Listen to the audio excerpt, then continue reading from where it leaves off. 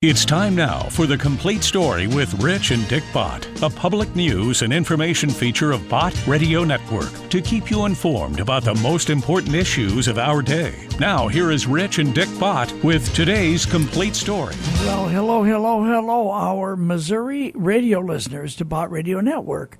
Wherever you live in the state of Missouri, this program is for you. Now, as we went through the past weekend, we were talking about the Missouri Senate. You know, they had a good bill before them, a really good bill that was presented to them. But by the time the leadership got through cutting it up and compromising a lot of it away, they ended up with about 50%, some say 60%, of what the governor really asked for. So what they got is fine, but what about the rest of it?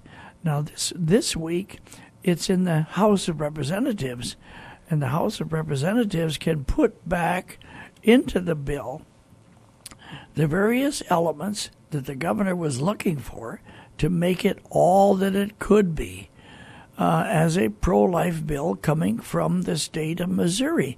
Rich, wouldn't that be nice? Now, if the House of Representatives stepped up to the plate, stood on their own 2 feet, and I understand they have a really good Speaker of the House.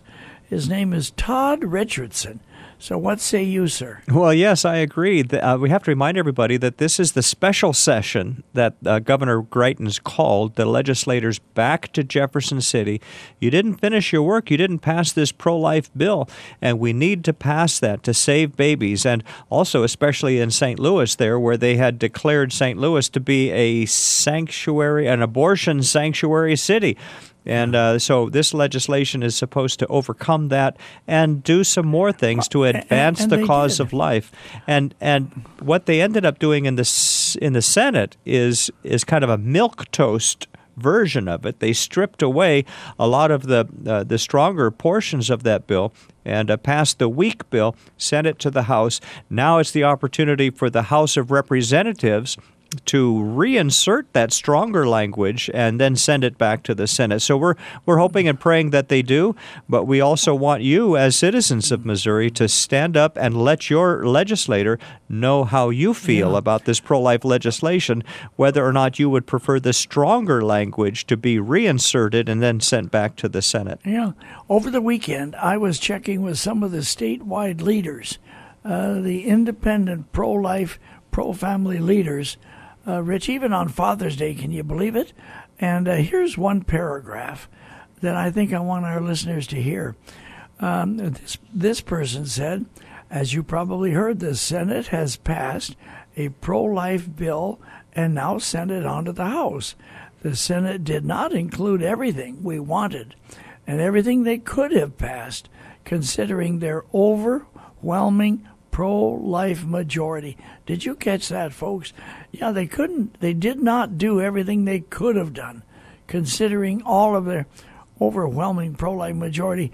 This person goes on to say, however, it includes an annual clinic inspection bill. That's good, something we've worked for several years. And they also said it addresses the St. Louis City sanctuary for abortions. And, of course, that's good. But now this person says we're hoping that the House of Representatives will add back some of the good features that were excluded when it was in the Senate. The Senate would still have to approve it, but perhaps they would be more inclined to do so the second time around. Now, Rich, I want to mention that the governor, isn't it nice to have someone sitting at the head of the executive branch of government, and this time in the form of Eric Greitens. And I'll tell you this, he is like a breath of fresh air, because by his very nature, growing up in St. Louis, even as a teenager, he liked to win. Listen to this, Rich. He liked to win. I like that. But also, at the same time, in his nature, he always wanted to serve and to help people. And that is kind of directed his course then in his adult life, when he went on to an unbelievably fabulous education that included Oxford. His choices then after that were unbelievable, to make as much money as he could possibly even think about.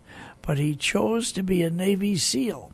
And the reason is because he still had this desire to serve, to be of service, and do something for his country and those things that were right. So now here he is. Missouri's choice, the people elected him to be the governor. Well, anyway, that's pretty nice, isn't it, Rich? Right. So he calls this special session of the Senate, and they kind of come back dragging their feet and passing a halfway measure. Because they were irritated that he called them back to a special session, and he called them back because they didn't finish their work. Well, they did not get the job done. Listen, Rich, for a minute. Here you have the manager. Here you have the executive of the state. And those guys didn't finish the job, so he had the chutzpah. He had the good sense to say, well, come on back and get it done. Well, that irritated the leadership. I understand it. They didn't like that. But isn't it a shame? Well, and they were content to leave that St. Louis as an abortion sanctuary city. How appalling. Exactly. Listen, folks, you are the voters. That's why we're taking the time on Bott Radio Network to bring you this information so you'll know what's going on. I tell you what, Rich, let's now turn to former Congressman Henry Hyde of Illinois. I want the people to just listen carefully. This is what a real gentleman does when he's a statesman. This is what a person says when he's a political leader with a heart, with passion and fervor for those things that are right. Listen, folks, we're talking about life. We're talking about the life of the most innocent, the life of the most helpless, the life that depends on other decent people to value it and take it seriously. And this was in the House of Representatives in Washington, D.C., as they're debating the partial birth abortion bill. Yeah. And now Henry Hyde has grown old. He wasn't really young then, and he died some years back. But I kept this in our archives because it was an example of a political leader who really intended to use his time and his opportunity to do the right thing. All right, now here it is. Here is former Congressman Henry Hyde when he is talking on this subject. Listen to him carefully. Mr. Speaker, I yield the balance of my time to the gentleman from Illinois, Mr. Hyde, Chairman of the House Judiciary Committee. The gentleman from Illinois is recognized for 15 minutes. I ask unanimous consent to revise and extend my remarks. Without objection. And I also beg the indulgence of my colleagues not to ask me to yield because I cannot and will not, and I would appreciate the courtesy. I also want to say briefly that those who have charged us with politics, invidious politics, for delaying this ought to understand that Americans can't believe this practice exists. And it has taken months to educate the American people, and it'll take many more months to educate them as to the nature and extent of this horrible practice. That is one reason it has taken so long. Now, the law exists to protect the weak from the strong. That's why we're here. Mr. Speaker, in his classic novel, Crime and Punishment, Dostoevsky has his murderous protagonist, Raskolnikov, say, man can get used to anything, the beast. That we're even debating this issue, that we have to argue about the legality of an abortionist plunging a pair of scissors into the back of the tiny neck of a little child whose trunk, arms, and legs have already been delivered, and then suctioning out his brains only confirms Dostoevsky's harsh truth. We were told in committee by an attending nurse that the little arms and legs stop flailing and suddenly stiffen as the scissors is plunged in.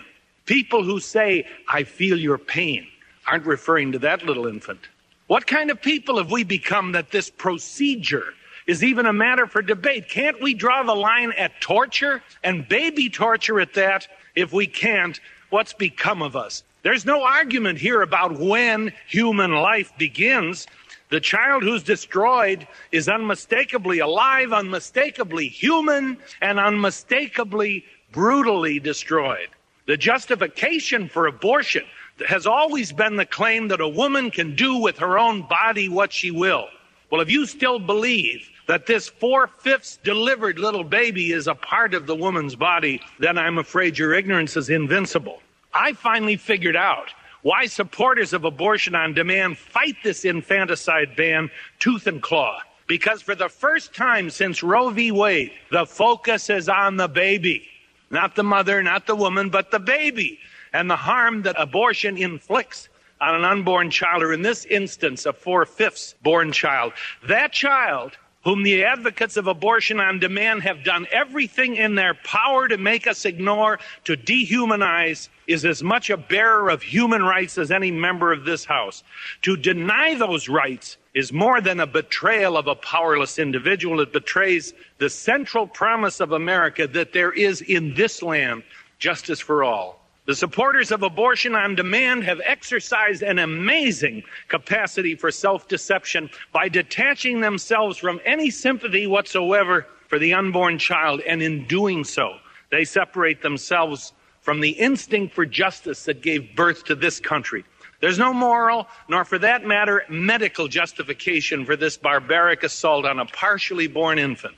Dr. Pamela Smith, Director of Medical Education in the Department of Obstetrics and Gynecology at Chicago's Mount Sinai Hospital, testified to that, as have many other. Dr. C. Everett Koop, the last credible Surgeon General that we had, was interviewed by the American Medical Association. In so doing, he cited several cases in which women were told these procedures were necessary to preserve their health and their ability to have future pregnancies. How would you characterize the claims being made in favor of the medical need for this procedure? Quoting Dr. Koop, question, in your practice as a pediatric surgeon, have you ever treated children with any of the disabilities cited in this debate? Have you operated on children born with organs outside of their bodies? Answer, oh yes, indeed. I've done that many times. The prognosis is good.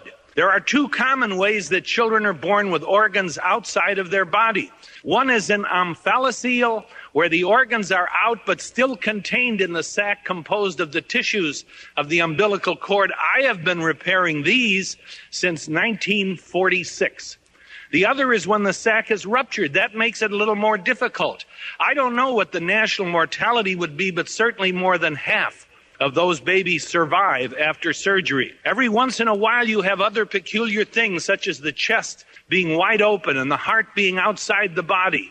And I have even replaced hearts back in the body and had children grow to adulthood. Question, and live normal lives? Answer, living normal lives. In fact, the first child I ever did with a huge omphalocele, much bigger than her head, went on to develop well and become the head nurse in my intensive care unit many years later. The abortionist who is a principal perpetrator of these atrocities, Dr. Martin Haskell, has conceded that at least 80% of the partial birth abortions he performs are entirely elective. 80% are elective. And he admits to over 1,000 of these abortions, and that's some years ago. We're told about some extreme cases of malformed babies as though life is only for the privileged, the planned, and the perfect. The late Dr. James McMahon listed 9 such abortions he performed because the baby had a cleft lip. Many other physicians who care both about the mother and the unborn child have made it clear this is never a medical necessity, but it is a convenience for the abortionist. It's a convenience for those who choose to abort late in pregnancy when it becomes difficult to dismember the unborn child in the womb. In his memoirs, Dwight Eisenhower wrote about the loss of 1.2 million lives in World War II. And he said the loss of lives that might have otherwise been creatively lived scars the mind of the civilized world. Mr. Speaker, our souls have been scarred. And say, what do we mean by human dignity if we subject innocent children to brutal execution when they're almost born? We all hope and pray for death with dignity. Tell me what's dignified about a death caused by having a scissor stabbed into your neck so your brains can be sucked out. We've had long and bitter debates in this House about assault weapons. Those scissors and that suction machine are assault weapons, worse than any AK-47 you might miss with an AK-47. The doctor never misses with his assault weapon, I can assure you. A word about anesthesia. Advocates of partial birth abortions tried to tell us the baby doesn't feel pain. The mother's anesthesia is transmitted to the baby. We took testimony from 5 of the country's top anesthesiologists, and they said this impossible. That result would take so much anesthesia, it would kill the mother. For that little almost born infant struggling to live is a member of the human family. And partial birth abortion is a lethal assault against the very idea of human rights and destroys, along with a defenseless little baby, the moral foundation of our democracy, because democracy isn't, after all, a mere process. It assigns fundamental rights and values to each human being, the first of which is the inalienable right to life. Our moment in history is marked by a mortal conflict between a culture of death and a culture of life. And today, here and now, we must choose sides. I'm not the least embarrassed to say that I believe one day each of us will be called upon to render an account for what we've done and, maybe more importantly, what we failed to do in our lifetime. And while I believe in a merciful God, I believe in a just God. And I would be terrified at the thought of having to explain at the final judgment why I stood unmoved while Herod's slaughter of the innocents was being reenacted here in my own country. We're not talking about abstractions here. We're talking about life and death at their most elemental, and we ought to face the truth of what we oppose or support, stripped of all euphemisms. And the queen of all euphemisms is choice, as though you're choosing vanilla and chocolate instead of a dead baby or a live baby. Now, we've talked so much about the grotesque. Permit me a word about beauty. We all have our own images of the beautiful, the face of a loved one, a dawn, a sunset, the evening star. I believe nothing in this world of wonders is more beautiful than the innocence of a child. Do you know what a child is? She's an opportunity for love. And a handicapped child is an even greater opportunity for love. Mr. Speaker, we risk our souls, we risk our humanity when we trifle with that innocence or demean it or brutalize it. We need more caring and less killing. Let the innocence of the unborn have the last word in this debate. Let their innocence appeal to what President Lincoln called the better angels of our nature. Let our votes prove Raskolnikov is wrong. There is something we will never get used to. Make it clear once again, there is justice for all, even for the tiniest, most defenseless in this our land. And I yield back the balance of my time. Oh, man, Rich, now I tell you what, that is a time when a political leader knew how to speak, knew how to put the ball across home plate. But I'll tell you this, that is, I believe it was Henry Hyde, of course, when he was living, that was responsible for what is known as the Hyde Amendment. But now, need I remind our listeners that it was under the Democrats, it was under Barack Obama, I believe, that the Hyde Amendment came under terrible attack. So what we really have is the difference of opinions and the difference of ideas, the difference of what is right and what is wrong. And but wasn't that powerful, Rich? Well, it was. And what it demonstrates is the effect of leadership, strong, passionate leadership. And in this letter that you read earlier in the program, the saddest sentence is the one where it says the Senate didn't include everything we wanted and everything they could have passed, considering their overwhelming pro-life majority. Yeah. In other words, the voters put in what they thought was an overwhelming pro-life majority into the Senate, and they get a half a measure out. Well, they get half a loaf. And so now it's this week. It's at the House of Representatives. And so just think of the name, representatives, folks. They're supposed to represent you. And so you need to call your representative and let them know that you want them to pass a strong pro-life bill and then send it back to the Senate so they can reconsider their halfway measure. You know, I have heard that some of the senators, some of the politicians, some of the insiders, some of the establishment, Republican or Democrat, they say, well, Governor Crichton's needs better people skills. And I started to really ponder that people skills. I'll tell you what we need is leadership. And he's providing that. Now that is becoming an irritant to some who want to just slough along and say, hey, leave me alone. But leadership demands then attention, and that's why he brought them back into special session. Now, I want to tell the folks again, we're talking to the people in the state of Missouri. Now this issue is at the House of Representatives, and they can put back into the bill the things that were taken out by the Senate if they will do so. I understand that the Speaker of the House, Todd Richardson, is a very good person and very supportive of these efforts. Now, the number to his office, and we'll give this again so you can have your pencil ready, is 573. This is in Jefferson City, Missouri. 573 now, and then 751-4039. You tell him what you think. You leave a message in his office what you think. Believe me, this isn't up to me to tell anybody what to do, but I do want to encourage our listeners to let their representatives know how they feel. About this whole thing. And as I understand it, Todd Richardson is a wonderful leader. He's a strong pro-life individual. He will appreciate the encouragement that you can leave on his phone number, 573-751-4039. And he, as I understand, he was born in Cape Girardeau and currently is from Poplar Bluff. Yeah. Well, listen now, Rich, President John Quincy Adams said it is essential. You talk about politics. This is a former president of the United States, and he says in direct quotes, "It is essential, my son, that you should form and adopt certain rules or principles in your life.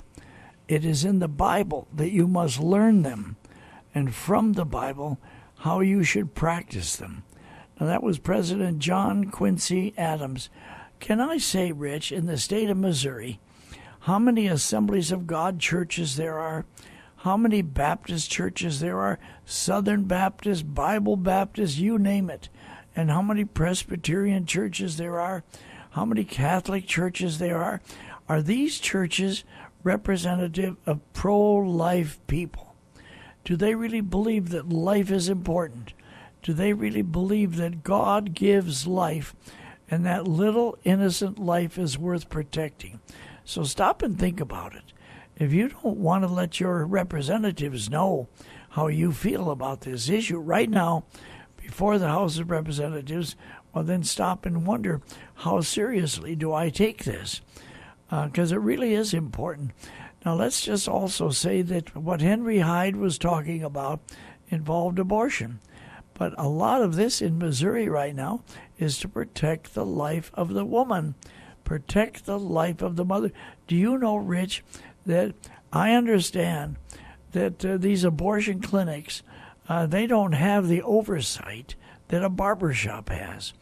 They don't have the oversight and the inspections that a hair salon that does your fingernails, for heaven's sake, has. The abortion clinics have tons and tons of money so they can buy the lobbyists to get the politicians to see it their way. It's amazing, Rich, how we've always heard that money talks. Isn't that what you heard? That's right, Dad. And so we want people to contact their representative, but we also want them to pray, because the effectual, fervent prayer of a righteous person availeth much. Yeah. And I think your church should be mentioning this. This isn't politics. This isn't Republican versus Democrat, for heaven's sake. This is a matter of principle, right straight out of the Bible. Do we protect innocent human life or don't we? And then certainly demand that if a woman is going to have a surgical procedure, such as an abortion or anything like that, why all precautions, including proximity to a hospital, if something goes wrong, should be taken into account, for heaven's sake. That's why you have lawmakers. That's why you have legislators. So I think it's very, very important to let them know. Now, Rich, it was years and years ago, when Marlon Maddox was alive. He was on Bott Radio Network. That's when we just had a couple of stations. And he was out of Dallas, Texas. And he was interviewing this little Gianna Jessen. At that time, I think little Gianna Jessen was 13 years old. She's well into her 40s now, maybe pushing 50. She's all grown up.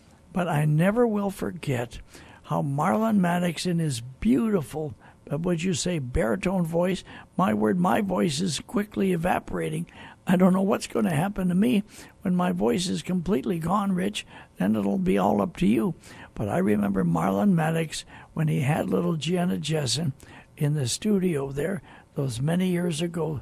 This is what he said. Hear it, folks. Tell us a little of your story. Well, I'm adopted, and my biological mother was 17 and 7 months pregnant, and she went in and had a saline abortion. And a saline abortion, I'll just describe real briefly because a lot of people don't know what it is. It's a saline salt solution that's injected into the mother's womb. The baby gulps that solution, it burns the baby inside and out, and she delivers a dead baby within 24 hours. That's exactly what happens. But I came out alive, and I have no burns on my body, and I believe it was the hand of God that was on me and protected me and kept me alive. Yeah. You see, Rich, what she was describing is what you call a botched abortion. I mean, isn't that something? This fellow, or whoever it was, the intention was to kill that little kid. Yes. And they didn't get the job done. They botched the abortion. And little Gianna Jessen lived to tell her little story. Now, she did live, and she walks with a limp, however, as a result of that. Yes, that procedure that absolutely was terrible. What a way to have to start your life. Come on, folks, wake up. So this is why we are spending this time in the state of Missouri, is to remind the folks that Missouri is supposed to be known as the Show Me State. And we want to show me, Steve. Yes, and we want to thank Governor Greitens for his courageous leadership to encourage the House and the Senate in Jefferson City to do the right thing on this, and also for Senator Bob Onder for drafting a wonderful bill. It's just too bad that the Senate took about 50% out of it before they finally passed kind of a watered down milquetoast version. And the House of Representatives takes this up tomorrow. So we want to be in prayer. We want to contact them and encourage them to do the right thing. Can I also say that Senator Bob Onder in Missouri, plus other senators, because there were others. Oh, yes. There were others. Believe me, this was the result of the leadership of the Missouri Senate that was just weak for whatever reason. They were irritated at the governor when he asked them to come back and finish their work. And whatever the reason is, it really doesn't matter. The performance was not something to brag about at all. So if you're going to be a leader, for heaven's sake, be a leader and then represent the people that elected you in the first place. That's my feeling about this whole thing. But now in the House of Representatives, let's give this phone number again. Do you have it, Rich? I do. From what you said earlier, it's 573-751-4039. So it's 573-751-4039. And if you've thought about this and you have an opinion, I'm sure that the Speaker of the House in Missouri would love to hear it, because you are a voter, you are a resident, the place belongs to you. Missouri is the Show Me State. This is Dick and Rich Bott with this chapter of the complete story as a public service for our Missouri listeners, and I'll see you later.